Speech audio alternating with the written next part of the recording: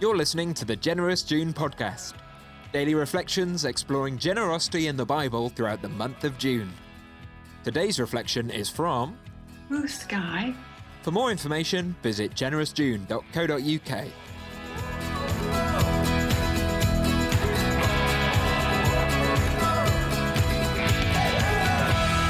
Luke 20, 1-47. Give to Caesar what is Caesar's, and to God what is God's. Neighbours have a delightful 7-year-old, Elijah, normally wreathed in smiles, but battling the effects of severe epilepsy. His special needs school is 40 minutes away in Totton.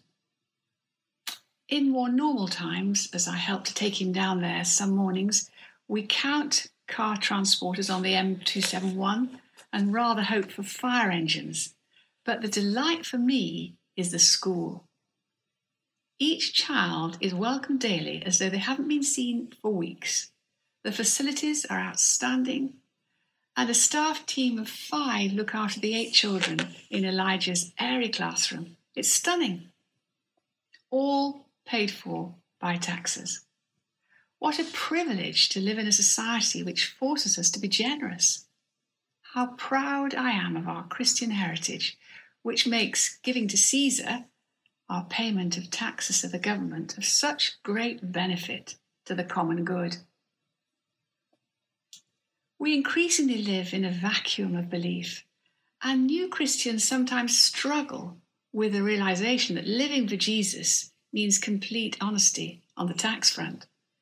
A post-alpha couple were chatting recently about the delight of a customer who regularly pays large sums by cash to keep it out of our books, they said. No one jumped on them, but the Spirit will slowly show them that tax payments both help society to flourish, but also help them to rely on our all-generous God.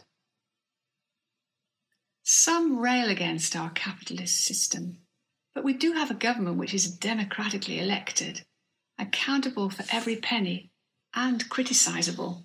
Praise be. But taxation isn't enough. We should be giving on top.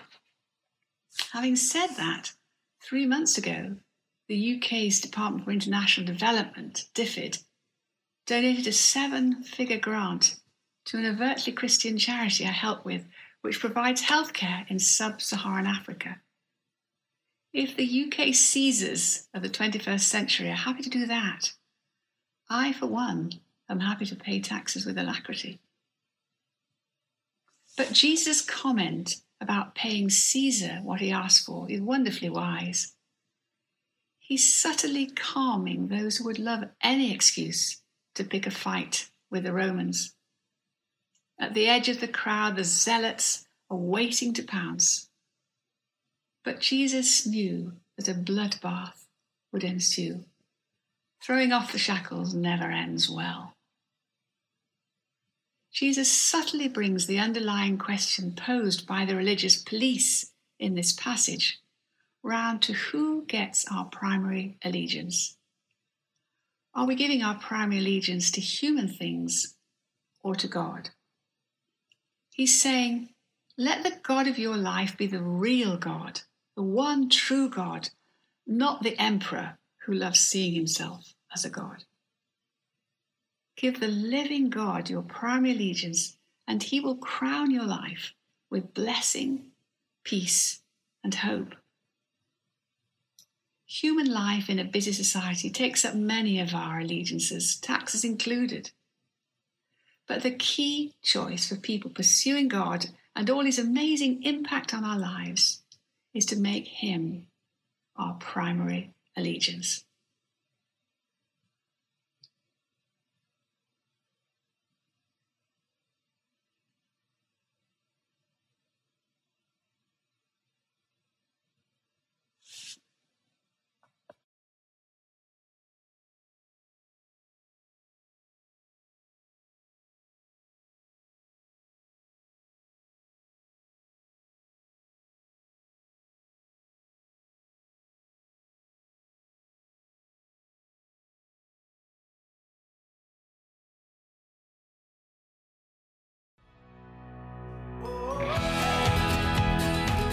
Thanks for listening to today's Generous June podcast.